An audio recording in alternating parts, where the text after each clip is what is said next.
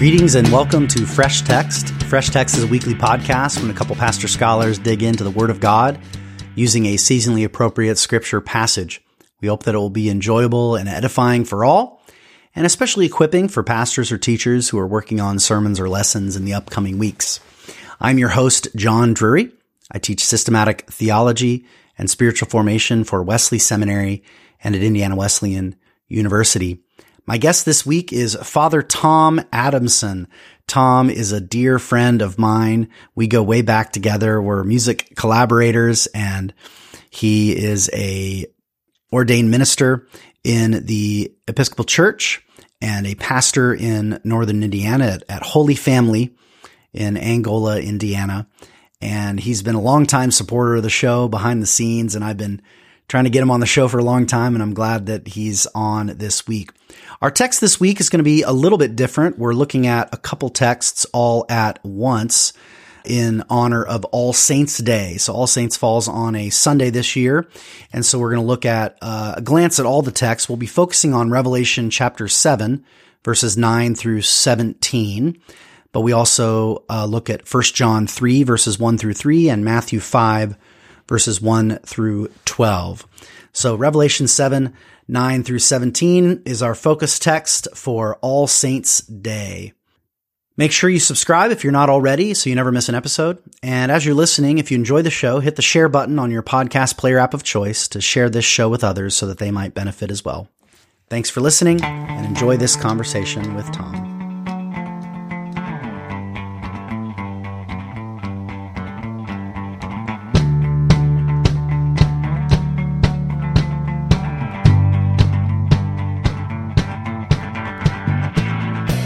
So this is a special week at Fresh Text because I have a first-time guest, but long-time friend of the show and even longer-time friend of mine, Tom Adamson. Hello. Father Tom Adamson. Tom is a Episcopal priest in northern Indiana. Mm-hmm. And so we thought it'd be fitting. I've been begging to get him on the show for a long time. And However, John, I am on the show every week, sort of. That's true. Good point. Yes. Tom, if regulars know that the Tom Adamson who donated the theme music that I thank every week is none other than this Tom Adamson. And since All Saints Day falls on a Sunday this year, I thought that'd be a perfect day to have Tom on to maybe help us a little bit to understand this special day in the year. Right. So right. Tell us a little bit about so we're jumping. We normally start with the reading of the text, obviously, but we're going to do something a little different. So yeah, All Saints Day. Let's think about first of all, the timing of it. You know, I'm from a tradition that has a very year in, year out observances, a liturgical round, if you will, that we structure the whole passage of time, not just the times when we're together. And the timing of All Saints happens at the end of autumn, kind of where all of the leaves are gone. You know, the glory that is the transition from life to death has happened. Especially if you're in the northern hemisphere. One of my mentors, Julia Gatta, would always say that in the northern hemisphere, autumn into winter is memento mori writ large, and so in this time when we're remembering the passage from life to death. And the passing of fall, which was glorious, we sort of remember that the Lord is glorious in his saints. And we turn our attention to what happens after death. And for Christians, we understand that as the light of the risen Christ shining upon those who have gone through the great ordeal, as it says in Revelation, and that light shines through them to us who are still in the ordeal. And on All Saints Day, it involves a little bit of teasing out some nuancing, because I think sometimes if we're sloppy about it, different things get conflated with it. All Saints Day is the day that we acknowledge that there are many, many people in many, many ways that have achieved sanctity or sainthood or holiness in this life, and we are confident that they are around the throne of the Lamb, even though many of them are not, in fact, almost all of them are not individually known by the universal church name by name. The point here is that we acknowledge the great multitude, as Revelation says, the great cloud of witnesses, as Hebrews says, that it's big and it's great and it's massive.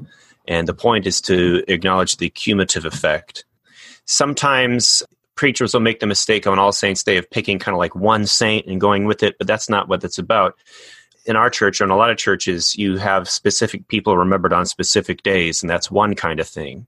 And it's also not the day of All Faithful Departed, which is the Anglican term, or the Catholic term All Souls, which is more domestic. It's more sad. It's not to say that your grandma or your great uncle is not in the great cloud of witnesses, but it's also All Saints' Day should be majestic. It should be grand. It should be like being the throne room of God. All Souls' Day, or All Faithful Departed, is to acknowledge that we are still sad at the passing of those that we have loved, and it's a time to be okay to still grieve for them. So there's a difference. What is gained for them is lost for us. And exactly. So there's room for both of those. Yeah, well put. Yeah. Well put. And sometimes out of our busy American lifestyle, we think, well, we're only going to get together once this week, so we got to smash the two together. And I would advise any pastor or preacher to kind of pick one or the other. But really, if we're talking about All Saints, we're talking about that majesty, that glory, the great multitude. What is God doing for God's people, plural, and how are we people here, plural, part of it? And so the worship planner will want to make this day eschatological in tone, removing that distance between the church triumphant and the church militant, and heaven and earth overlapping, seeing our altar space as the gate of heaven, and where we join our voices with those around the throne, praising God eternally. So it's a good day, if in that light, for baptisms, professions of faith, and welcoming new members. If you want to be intentional about where those types of rites of initiation happen, because there is a particular focus on our hope, on being part of something huge and glorious. So that's kind of a little brief excursus into what All Saints' Day can be and is for many people in the Christian church, broadly speaking. If you're part of a tradition that doesn't have Saints' Days, that's fine. That's okay. That's a valid way of living out the Christian faith. But it could also be a time where you think about the particular saints who gave birth to your community. Let's say you're part of an evangelical tradition. You don't do Saints' Days. You don't have the liturgical calendar. But who has died and gone before you, and their lives were exemplary and virtuous and heroic? And this may be a Sunday for you to acknowledge their contribution by name, and by grouping them together. And how did they all feed into what we are now? And how do we look to hope to join where they are beyond the horizon of life? Yeah, well, to make a point on that connection before we turn to the texts, John Wesley, the founder of my movement, and I imagine the tradition of at least some, if not a lot of our listeners, was himself, of course, an Anglican priest, right? But also an evangelical revivalist preacher. And he loved All Saints' Day. I don't know if you knew this, Tom. Oh, I didn't know that. That's huge cool. Fan of All Saints' Day, and would draw attention to it often. And his journals have long reflections on All Saints' Day every year. Mm-hmm. And part of his love of the day was precisely what you were saying. There's the heroes of the faith, the big names, but in many ways, I mean, one way of interpreting John Wesley's whole thing was a kind of democratization of sanctity. Albert Outler, the great Wesley scholar and the kind of father of modern Wesley scholarship, had this line where he said that Wesley's approach was a Catholic doctrine of sanctity built on a Protestant doctrine of the church, right? So it was this notion of holiness, that all are being drawn into holiness, but built towards everyone, the inclusion of everyone in this holiness. And so he had a special love for this day as a kind of holding out the hope of sanctification for all. Yeah. So it had a special place in his heart, and so it has in mine once I came to a knowledge of that fact. Mm-hmm. So just to sort of little point of connection in the history. Yeah, and that really resonates with me. You know, there's a great Anglican hymn, I sing his Song of the Saints of God, and I don't know if any listeners would be familiar with it, but it's worth looking up. It's very, very 19th century, if you will, but the refrain is, you know, all of them were saints of God, and I mean to be one too. Oh, that's great. Yeah. You know? And I love what you said about, you know, the democratization, that this can belong to all of us, you know. So that's kind of what the day is about when it's observed with great attention and faithfulness. Yeah. Well, one last introductory note before we read the text. Again, for listeners who are used to our routine, you're like, you guys haven't read a passage yet. But there's a little bit of reasoning for that, and it's because Tom is from a tradition and pastors in a local church where multiple texts would be read every week. The lectionary that we draw our texts from in this show, I mean, we don't really emphasize the lectionariness of it. It's usually just a jumping off point, but we tend to pick a track every year. The first year of the show, we did mostly gospel readings. This year, we've been doing Old Testament readings. Announcement. This next year, we're going to be doing the epistle track. Just made that decision a few days ago. But in some churches, all those would be read, although the sermon wouldn't necessarily talk about all of them. The sermon would tend to focus on maybe one, but make connections perhaps between them. And Tom and I will talk more about that in the middle segment. But right. We thought it'd be a fitting week because it's a high holy day, that it might be a fun week to actually just read all of the texts and then discuss a little bit of after the break, the process of selecting a text and focusing in on one as just a kind of fun, different thing this week. So that's what we wanted to try. And Tom suggested that we do a little miniature liturgy of the word here. So I'm going to open with a collect, a prayer. And then did you want to do the Revelation and then I do 1 John and you do Matthew? Does that work? That'll work great. And after Matthew, I'll pray. Great. And then we'll take a breather and then jump in for the second segment where we dig into the texts themselves. Here we go. Wonderful. The Lord be with you. And also with you. Let us pray. Almighty God, you have knit together your elect in one communion and fellowship in the mystical body of your Son, Christ our Lord. Give us grace so to follow your blessed saints in all virtuous and godly living, that we may come to those ineffable joys that you have prepared for those who truly love you. Through Jesus Christ our Lord, who with you and the Holy Spirit lives and reigns, one God in glory everlasting. Amen. Amen. And now reading from the book of Revelation, chapter 7, verses 9 through 17. Okay. After this, I, John, looked, and there was a great multitude that no one could count, from every nation, from all tribes and peoples and languages, standing before the throne of the Lamb, robed in white with palm branches in their hands. They cried out in a loud voice, saying, Salvation belongs to our God who is seated on the throne and to the Lamb. And all the angels stood around the throne and around the elders and the 4 living creatures. And they fell on their faces before the throne and worshipped God, singing, Amen, blessing and glory and wisdom and thanksgiving and honor and power and might be to our God forever and ever. Amen.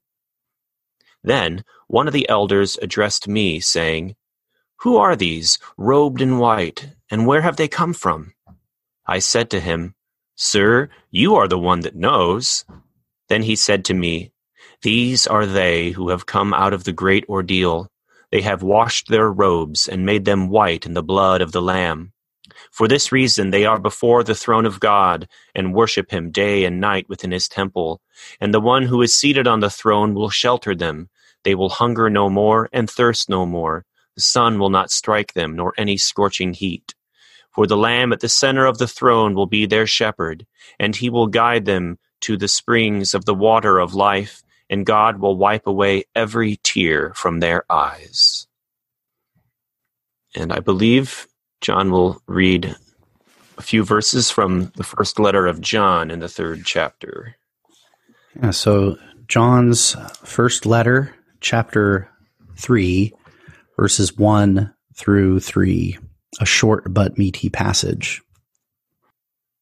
Behold, what manner of love the Father has given to us, so that we may be called children of God. And we are. Because of this, the world does not know us, because it did not know him. Beloved, now we are children of God, but it has not yet been revealed what we will be. But we know that when he is revealed, we will be like him, because we shall see him just as he is. And all those who have this hope in themselves purify themselves, just as he himself is pure. And there ends the reading. And now we'll hear a gospel reading by Father Tom. All right. The Holy Gospel of our Lord Jesus Christ according to Matthew, beginning with the 5th chapter. When Jesus saw the crowds, he went up the mountain, and after he sat down, his disciples came to him.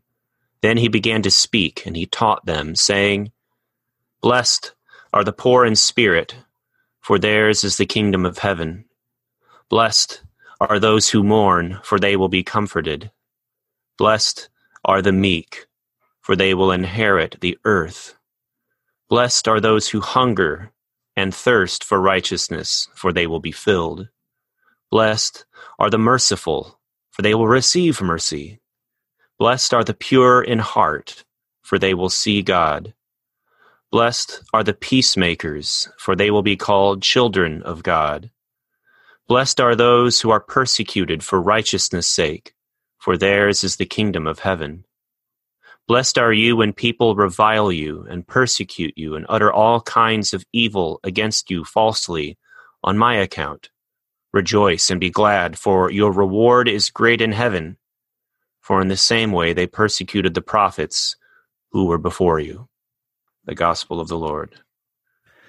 Praise be to you, Lord Jesus Christ. So let us pray. Abba, Father, we thank you for the gift of this podcast, the calling of Christians together to stand under the authority of your word and under the inspiration of your Holy Spirit. We remember one of the heavenly hosts turned to John and asked, "Who are these? What do you see?" And John said, "You are the one who knows." May we have the same humility today to say to you, God, you are the one who will show us what we need. You are the one who will guide us and instruct us. Bless this time, and may it be productive for those to whom you wish to bless. We pray this through Christ our Lord. Amen. Amen. Well, let's take a quick break, having heard these wonderful passages, and then come back and dig into them. Great.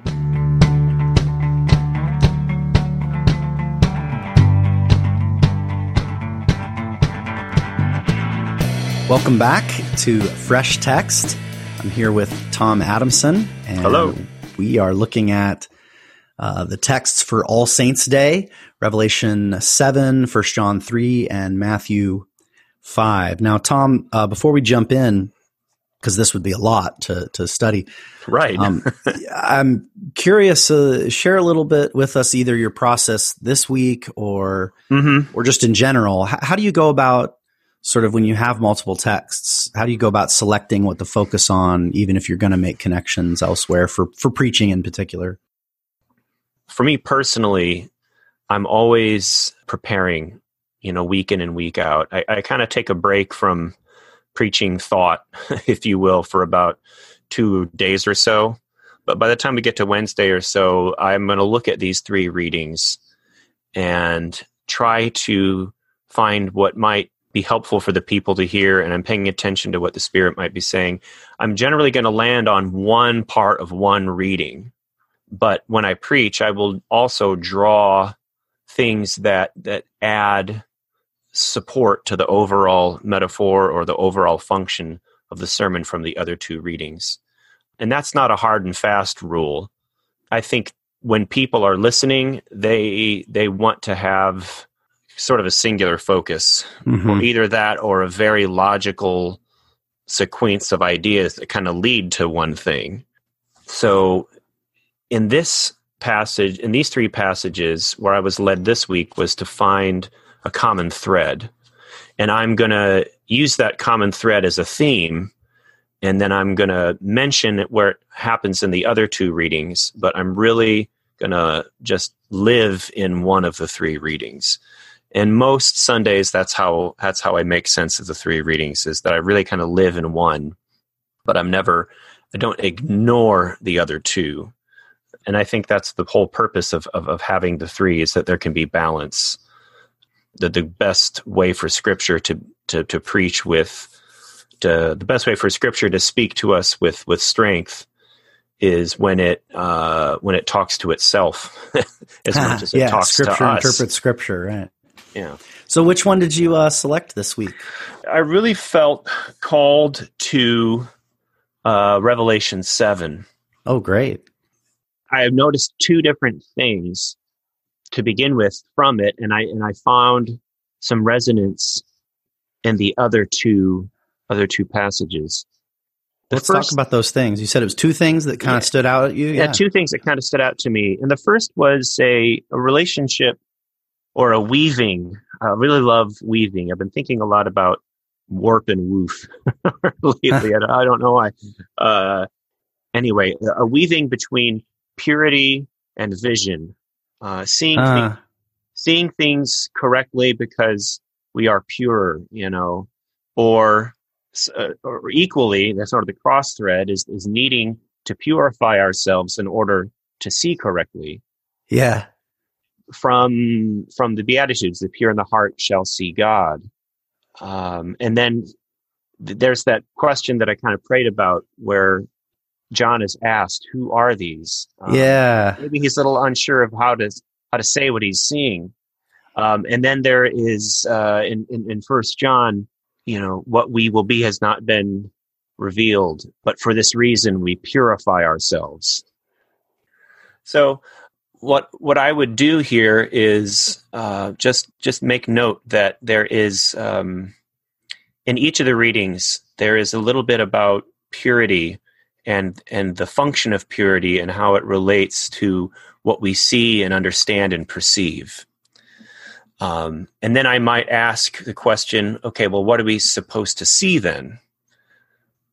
Obviously, we're supposed to see God, but the reason that I want to lean into Revelation is it gives us a very dynamic and clear and sort of a high-resolution picture of what we can see. The pure in the heart shall see God. Okay, God is this massive abstract concept. Give me some textures, give me some shapes, give me some detail, give me some before the color. Throne of God, right? Surrounded by the elders and the living creatures and and the great host. Yeah.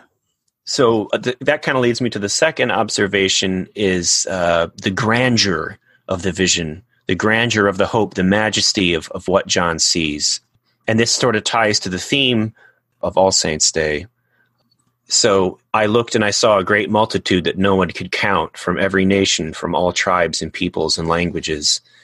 The church doesn't always maintain a sense of being part of something grand and majestic. The church it gets caught up in comparing itself to the multitude of the world. And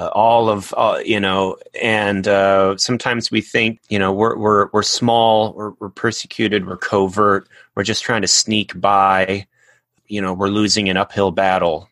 And I guess some of this has to do with the function of a good function of apocalyptic literature, like Revelation. Because that's likely the scenario that the author and his audience would be in is people who are scared and feel small in the face of Roman imperial strength and pagan culture. Right. And to remind them, that you're actually part of something much larger that you just can't see. Yeah, exactly. Yeah. And it's that there is a lot to see. You can't just see it, but let me show it to you. And I think some of the thrust of the reading today says, if you're going to see it, you have to take this call to holiness seriously. You're going to have to work at it. You're going to have to chase after it. You're going to have to chase hard after this purity. Yeah, that's clever, because that's a good insight, because, of course, there's a reference to them being clothed in white, right, in gleaming white. And that's said in verse 9, and then again in verse 13, that's how they're identified. You have this, who are these clothed in white, which has the kind of imagery of purity, right? Mm-hmm. And even later when it's referenced that they their robes have been washed in the blood of the Lamb, which made them white. So it's kind of interesting, right? Because actually a white robe dipped in blood would be stained and not white. So, sure. there's a fun metaphor, a weaving, as it were, of, the red of blood and the white of purity. And so back to the seeing, I loved that little moment. I mean, I just love camping on that little image. I noticed the question before, because the angel likes to ask him questions. Yeah, all throughout the whole book. Right. But it's one of the elders ask. Sure. Which happens a couple times. Yeah. It's very clever, right? It's one of the elders, these 24 elders who are not named, and said to me, who are these dressed in white? And I can't help but think of this phrase when he says, Lord, me, you're asking, let me look at it real quick. My Lord, and like you mentioned in your prayer, the humility of that, and that links to the fact of he's seeing and yet not seeing fully. Right. Because he's on the other side he's still in the church militant, and he's seeing the church triumphant, but it's a glimpse. So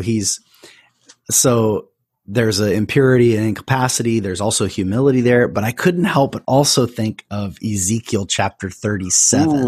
Ooh, right. So where the Lord says to Ezekiel, can these bones live? Yeah. And Ezekiel gives the correct answer. Lord, because the correct Old Testament answer is no. Like, I mean, you just die and no one in Sheol can praise you, but he knows better than to say no, but he doesn't know how to say yes. So he just says, Lord, it's like a great way to respond when the Lord asks you a question. Sure. And then it makes me, now this is just ridiculous, but it's a playful thought playing with the text.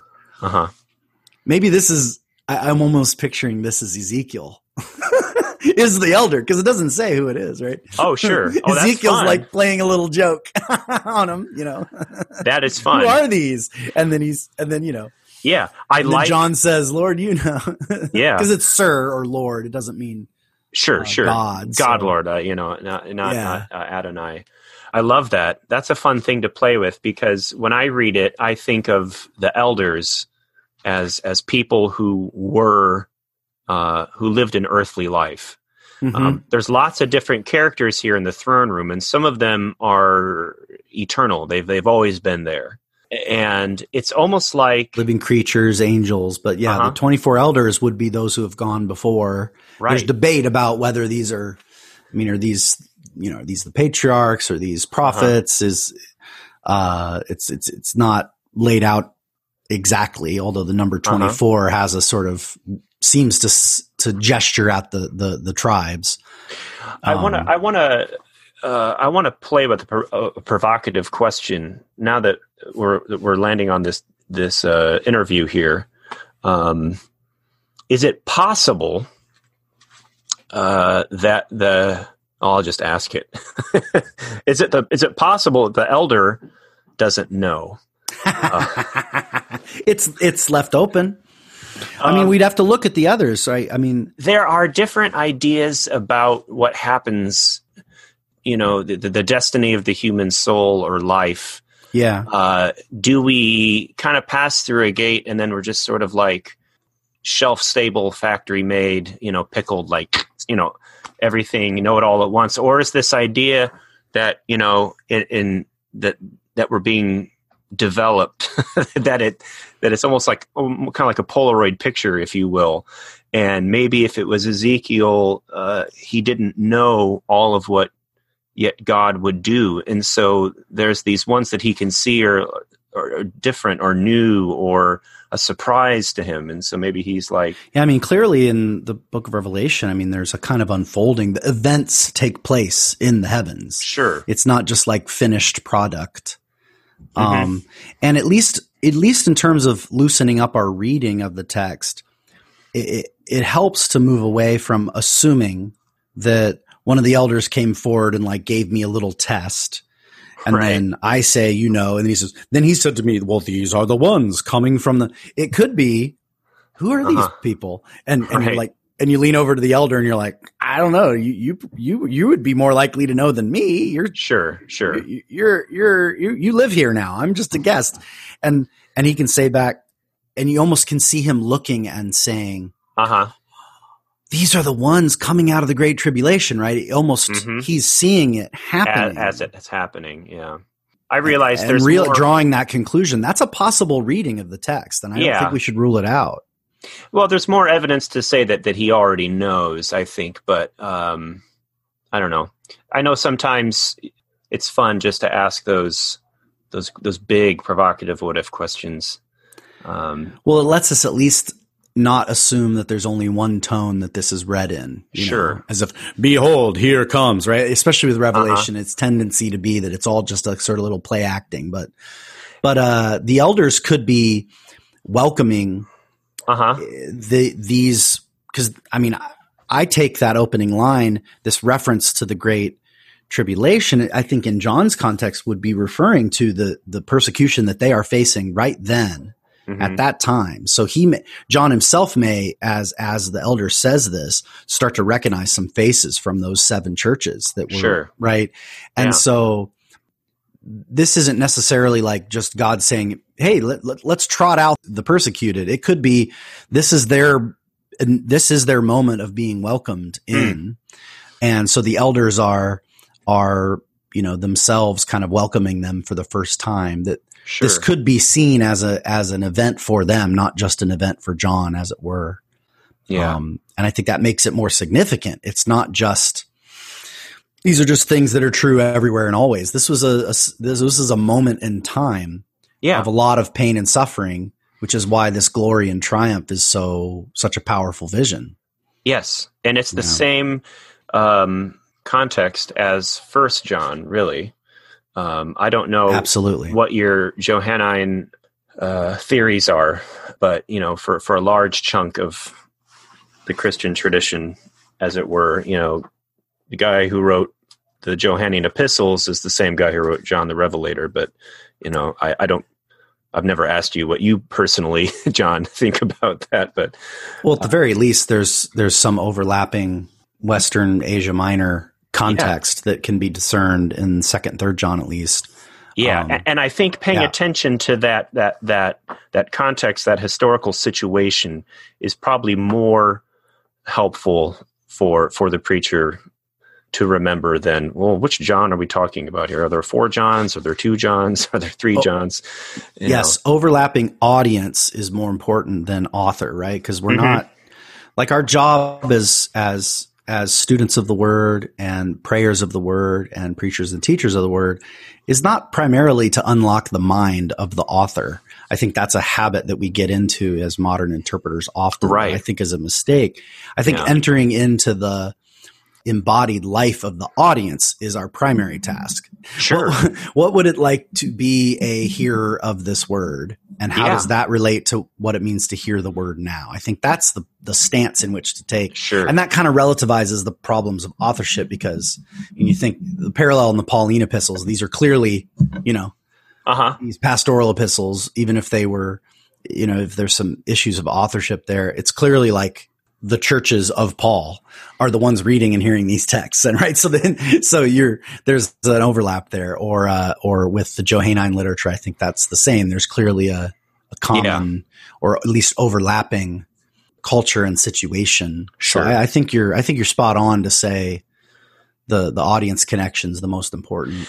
Yeah. Yeah. And if any of my congregation is listening, they'll get tired of hearing me say something like this, but I will often say, this is the same world that Jesus came to.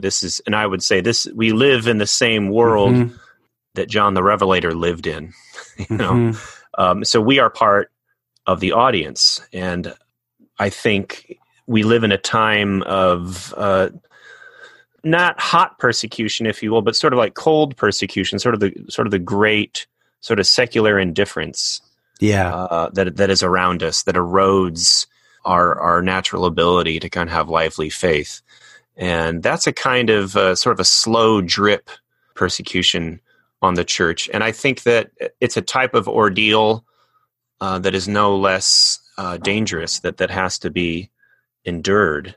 So. Just because we're not being thrown to the lions doesn't mean that we need to give up on this call to purify ourselves. And the author of both, or the same author, uses the same phrase, for this reason. And I see that both in the John reasons. Yeah. What is the reason? The reason is this being welcomed into the throne room of the Lamb and being transformed and made pure and new. And because that's going to happen, we can face what we're going to face. And similarly, just because we have similar dangers in this life, the hope also hasn't changed. And I would hold out this hope to my people when I preach about it. Are you going to respond in the same way that they did? Yeah, sorry to backtrack, but that's a really interesting pattern. This because of this or for this reason. In the First John passage, I'm trying to remember where it came in. I'll just turn there real quick. I think it's the last verse. Yeah, so of the selection. Yeah. Well, maybe I didn't quite get it right. There's definitely that phrase. No, it's the second half of the first verse. Sure. So behold what great love the Father has given to us that we might be called children of God. Yeah. And we are, present tense. Because of this, right, the world does not know us. So that fits because it's the world who's persecuting those who've come out of the Great Tribulation because it did not know him. And then this similar because of this, I think, is really powerful here in verse 15 of Revelation chapter 7, verse 15. Because of this, namely that they came out of the Great Tribulation and washed their robes in the blood of the Lamb, made them white. This is why they are standing in front of or in the presence of or before the face of the throne of God and are serving him, but that's like, or worshiping him. I'm not sure which translation you had in front of you. It's the root word for liturgical, actually. Latrusin. And they are liturgos him day and night in his temple, in the temple of him, which is interesting because we get to the end of John, there's no temple, but at this point there's still a temple of some kind in heaven. And the one who sits upon the throne will tabernacle among them. It's the same word in John 1:14. The word was made flesh and dwelled among them. Yeah. So, and the one who's sitting upon the throne is dwelling among them, and neither hunger nor thirst, and protected. This kind of this presence with God, because they were faithful in suffering, they are now welcomed into this role of perpetual worship, and of perpetual presence of God, and which just maps right on to what 1 John 3 was saying, right? We're children, but what we will be, we do not yet see. but we know when we see him, we will be like him because we'll see him as he truly is, right? Yeah. Therefore, we purify him ourselves because we have this hope, right? So we purify ourselves now, but the full purification comes by him, by the vision of God that comes at the end. Yeah. Which then makes the persecution language in Matthew 5 all the more connected to the earlier line of those who, blessed are the, who is it who will see God? The pure in heart. There it is. Pure in heart goes with seeing. Yeah. Man, that really is a theme that weaves through these. But then the persecution kind of goes with that, because part of what it means to be pure in heart is to not prostitute oneself when one is when one is threatened by the idolatries of this world.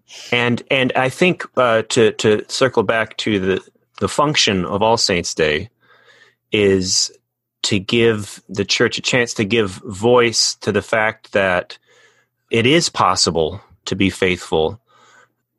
And it may behoove the preacher to bring to mind examples of victorious and virtuous examples of people who did it, that we're very sure of.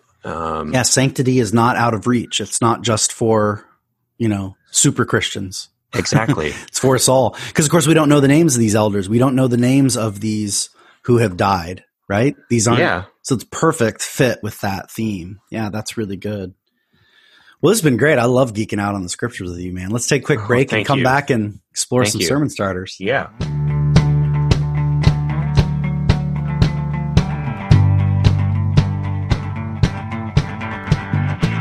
And we're back. Welcome back to Fresh Text. I'm here with my guest, Tom Adamson, Father Tom Adamson. Hello. And we're looking at Revelation chapter 7, verses 9 through 17, along with some cross-reference over to 1 John and Matthew 5 for All Saints' Day. So let's explore some sermon starters, preaching on this text or advice you might have for others. Where are you going to go? What's a theme? What's a focus? You already mentioned some things, but where's the direction? I want to help people normalize taking up the call to purifying themselves that we hear both in Matthew and 1 John, and that we see some of the glimpses of the end result in Revelation. I think that's a pretty clear call from the Spirit, at least for this year.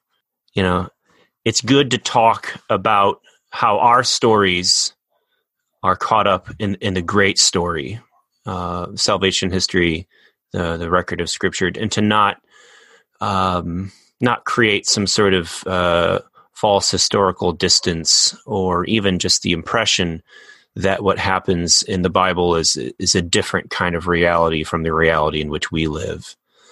And today is a day, All Saints' Day is a day where we can really lean into that and really just remind and teach and exhort and encourage people that this is your story too. You can be part of this.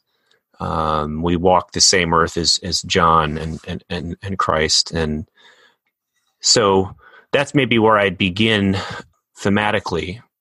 And it also opens itself up, again, as I said in the first segment, to share stories of people who have gone on before us, and to share their heroic virtue and their witness, and talk about how they've shaped our community of faith or our locality.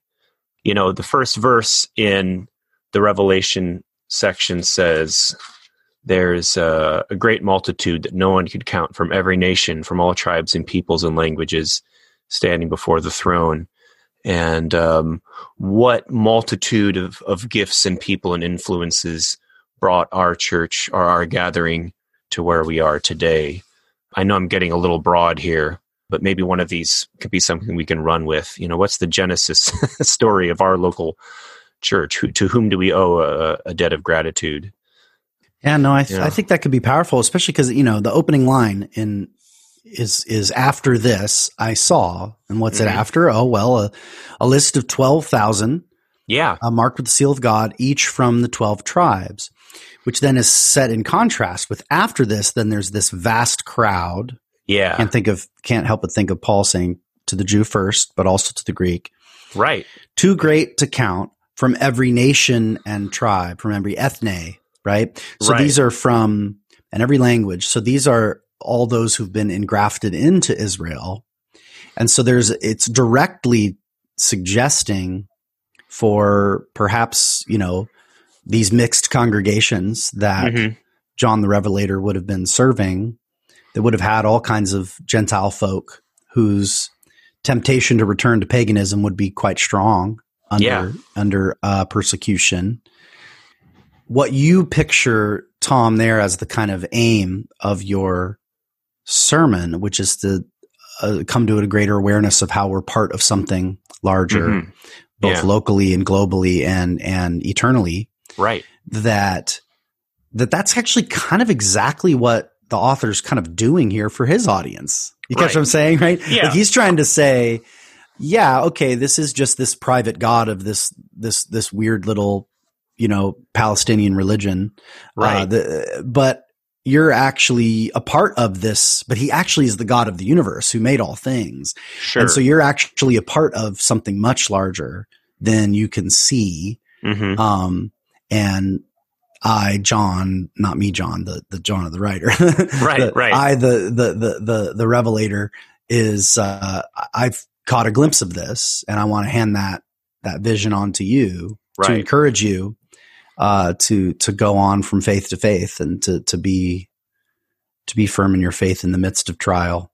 Sure. And I think that's really powerful, man. I could imagine, like you said, telling some stories. You could even think about some vignettes, right? Like maybe you speak of, who's in this host, and you maybe tell a story of a great saint from the past that we look back to, and then maybe a sort of local saint, right? And then perhaps, and then you turn and tell maybe a story of someone's growth in holiness in the church right now. Exactly. Right? So you kind of locate it as part of a story. And that third one, you could tell the story. I'm just thinking preaching tricks. Sure. Tricks, wrong word. Sorry. Apologies to the professionals. But, you could tell the story of, I don't know, Augustine or St. Francis or whatever, but not say the name until the end. Yeah. Right? Oh, yeah. I like that. And then you could tell the story of a sort of historic, important member of our local church or denomination or whatever. And again, save the name for the end, where you get to the end and you say, and in fact, that is the name of, and that's especially if there's something named after them on the grounds, and that's and that L of Larry is, and Larry, who we just heard about, is the L of the, L and J, whatever, narthex or whatever, right? I mean, you could, and then you could tell a third one and then reveal the name, and it's, a junior high kid in the church who, I don't know, maybe that's too cute, but I mean, I think some kind of connection. I see two things in that. One is that that's a type of apocalypse in and of itself, because it's a revealing. It's an unveiling of what's at work. But a couple things. It's important that the witnesses that you pick show Christ's victory. That you're not. You've got to be careful. I think with someone like Francis or Augustine or something, I mean, that's pretty universally accepted. But when you start getting to the more domestic ones, you just want to be careful not to just pick sort of do-gooders or busy, or just busy people or deep pockets. But you're right. But that their witness is that it looks and smells and sounds like Jesus, not just do-gooders. Yeah, you're right. And so it matters. Well, I think that's important though, because purity here is not primarily purity it's not primarily moral purity. It's also that. Yeah. But I mean, this is a time of the Revelator would see it as this is a time of, this is idolatry. That's the problem. Right. And you think back to the Old Testament prophets, like that was the heart of the matter was an infidelity by the serving of other gods. Right. So this can't just be being a do-gooder. In fact, from the point of view of society at the time, these were not do-gooders. Yeah, right. Exactly. They were troublemakers. And so that helps me get excited about something that I wanted to also clarify is that, the beautiful thing about apocalyptic literature or even apocalyptic preaching when it's done right is that it goes against expectations, but there's always a helpful aha. It's like, oh, I never saw it like that before. So sometimes it maybe even helps to pick somebody that no one would have even thought of. Yeah. And so the preacher really can't, you can't do this unless you really know your people and you really know your story and you exegete your congregation, if you will, you can't do this if you don't know them that well. You can't do it if you're kind of a remote person. You've really got to live it, need it, and breathe it to kind of be in it with the people to discover those deep stories. And I think another move you might do is do some self-examination too. I mean, I love being a little bit of a provocateur. Why aren't we chasing after sanctity? What are some of the things in our day and age that oppress us or distract us? Whether it's, it's an easy target, would be secular culture, but that's also sort of a cheap move too, because, it's God is still speaking and working through all kinds of things, but, roll out some of the anti-examples, whether it's like just a brief nod to the 7 capital sins or kind of things that we are sort of our blind spots. And that can be different for different groups of people in different settings. What's the pagan temptation in our day and age? I don't know. That might be a move that you could talk about too, a call to repentance. So, no, I mean, that's exactly, and a call to repentance by way of hope rather than threat. That's what I love about 1 John 3. Yeah. Because it says, all those who have this hope purify themselves. It doesn't say, if you purify yourself, then you get to have this hope. That's a very important difference. It's a huge difference. It even says we are children of God right now, present tense, but we don't yet know what we will be like, that we're going, because we're children. That means we're going to grow up. Right. And so we don't exactly know what that's going to look like. Yeah. Yeah. And there's a path of purification, but it's one that's rooted in hope, confidence that I'm already a child of God. Yeah. But I want to live into that identity rather than take it for granted or think I have to earn it. So neither take it for granted nor try to achieve it as a distant goal. And what might be great is also then to revisit some of the examples of people you may have told vignettes about and saying this is a sacrifice that they had to make, or this is a change that had to occur in them. But yes, it has to be hopeful. It has to be a challenge to consider what's possible in a positive sort of growth direction. Yeah. Some of the language you might use is, do you see yourself, in this great multitude? If there is sort of an, if there's an anachronous or eternal kind of timekeeping here is, I know we talked a little bit at the beginning about the timing of this, but you could also interpret that as this is the end of all things, not just the incorporation of the 7 persecuted churches. I think it invites both readings. Yeah. Are you in that great multitude? I bet you are, every nation, all tribes, all peoples, I'm sure John had no concept of, the state of Indiana or the people of the Wesleyan Church. Oh yeah. Cause it's far too vast to be, it's clearly performing a function for that time and that place. Yes. But if God really pulled back the curtain for John the Revelator to see something, he was peering into something that has a different relationship to time Yeah. such that he would have been catching glimpses also. Now, that's for some of our listeners, it's like, well, duh, isn't Revelation about the end times? Well, actually, most of the book isn't. Most of the book's talking about stuff right then and there. Yes. But as talking about then and there, it's always sending up little flares. And, you know, when a flare goes off, you can see the whole scene for like just a moment. But then as it dissipates, you mostly can just see what's close. Most of what's seen is nearby to the first century experience. Sure. But there's these little glimpses, and even just the language of the vast that no one could count after the 144,000, implying a much larger crowd than that. Yeah. Well, guess what? Christianity wasn't that big yet. Like it just wasn't like just statistically. By the end of the first century, when this would have been written. Exactly. So clearly there's a word of something still to come here built in. I think the idea of, and I'm wondering if that could be a sort of a hook or a mantra that would be in the sermon, is the phrase, what do you see? Right? Yeah. Asking that question. And then to end with that, you know, what do you see? You know, you. That's what we see. I see you and you and you, you know, like, I mean, again, that could be cute, or it could be really powerful, depending on how you've woven the sermon up to that point. Sure.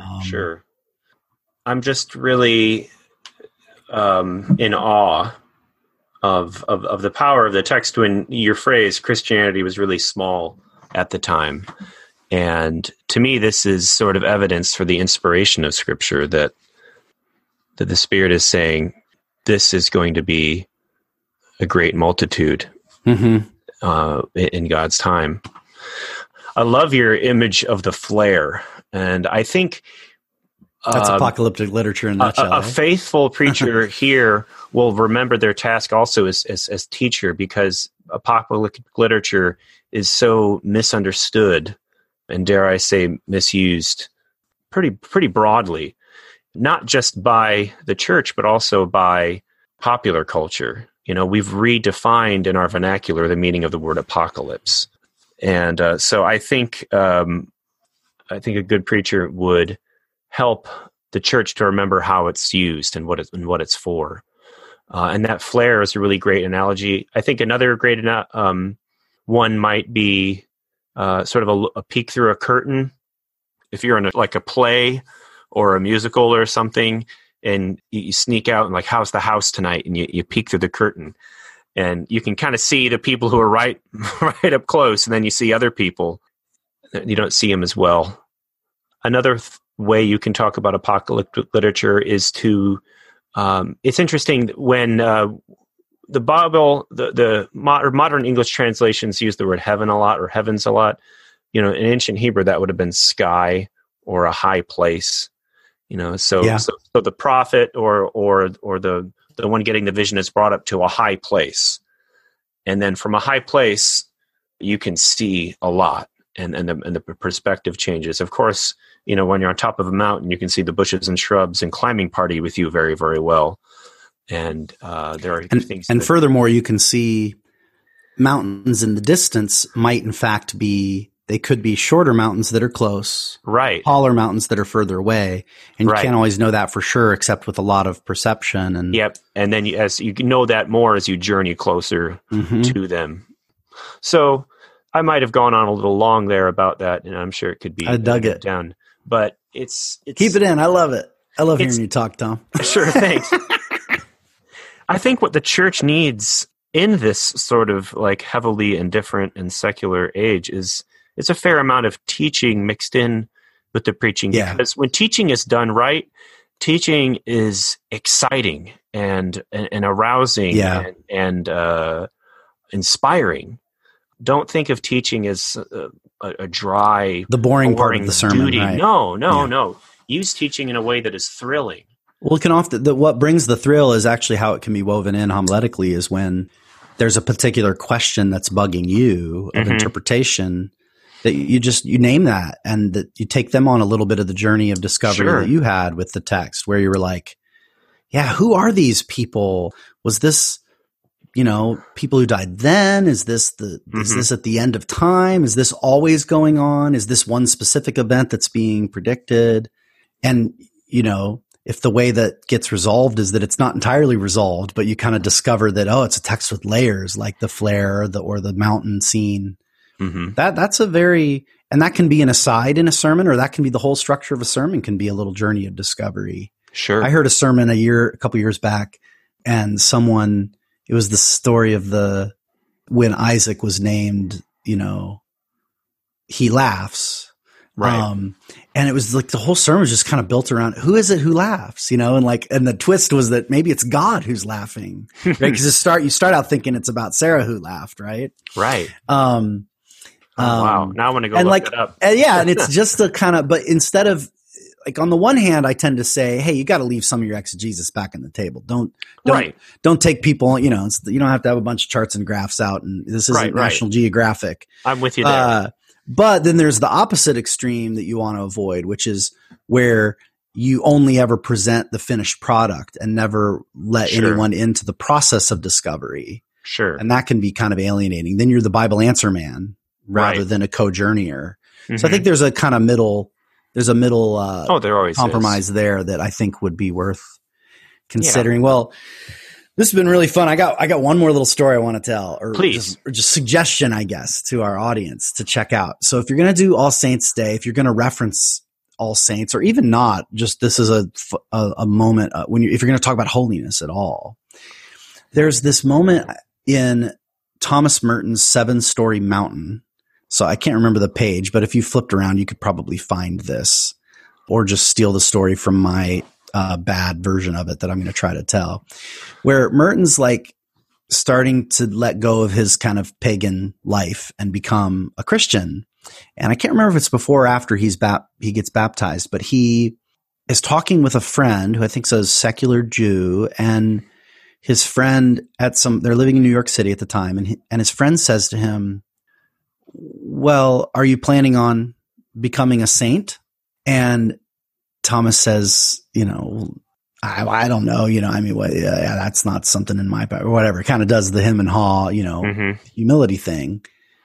And his friend says to him, well, there's no use in becoming a Christian if you're not going to become a saint. You should plan on becoming a saint. That should be your intention, right? And yeah, and it was a really crucial moment in his development. Again, not from another saint, but from a non-believer, in fact, who just was like, if you're going to do this, why don't you do it for real? Right. Wow. And it really set him on a trajectory that led to his journey into religious life. So I don't know. That's a great little story about sanctities for all of us. If you're a Christian, you're pursuing holiness, at least implicitly. This is what you signed up for. Yes. You didn't realize it. Yeah. Might as well go for it. Go big or go home, right? Exactly. That reminds me of a childhood memory of mine, and I think the two stories could be linked in a sermon. When I was a kid, I was part of a Roman Catholic Cub Scout troop, and there was a little bit of religious education built into it. But every year, instead of a Halloween party, we'd have an All Saints Day party. And we would come dressed in costumes of the great saints of the church or the Bible. And so you'd see some kids got pretty elaborate with it. Like, I can't remember the name of is it Saint Sebastian? The one who it's a famous picture. He's tied to a tree and they got a bunch of arrows sticking out of him. Yes, Sebastian. So this one kid had like a bathrobe, but like these like arrows taped to it. But I went as Gideon from the Old Testament. I was really captivated when I was a little kid by the story of Gideon, like overcoming great odds. And I had a little shield and a broken pot. But children often play act and believe in their daydreams that they're going to be great in the thing that they're interested in. Like, the kid will go out in the backyard and cherry bomb a baseball and pretend he's hitting the winning home run of the World Series or something. Where along the way did we lose our aspiration to become great? Not the wrong kind of great, but like you said, the man asked Thomas Merton, why not be a saint? What's the point? let's rediscover that childlike trust and belief that we are destined for glory. And for that reason, chase after it, pursue it with all we have, and go for it. That's moving, man. That's a good word. Let's end there, huh? Yeah, I think so. Well, thanks so much, Tom, for the time you've given. Thanks to Todd and Eric for their production work. Can't imagine doing this without you. Thanks to Tom Adamson for donating that theme music. You're welcome. And thanks most of all to all you guys listening in. We appreciate the time you give to the word and to the show and to each other. And yeah, we say have a good preach and a great week. Bye-bye. Go in peace.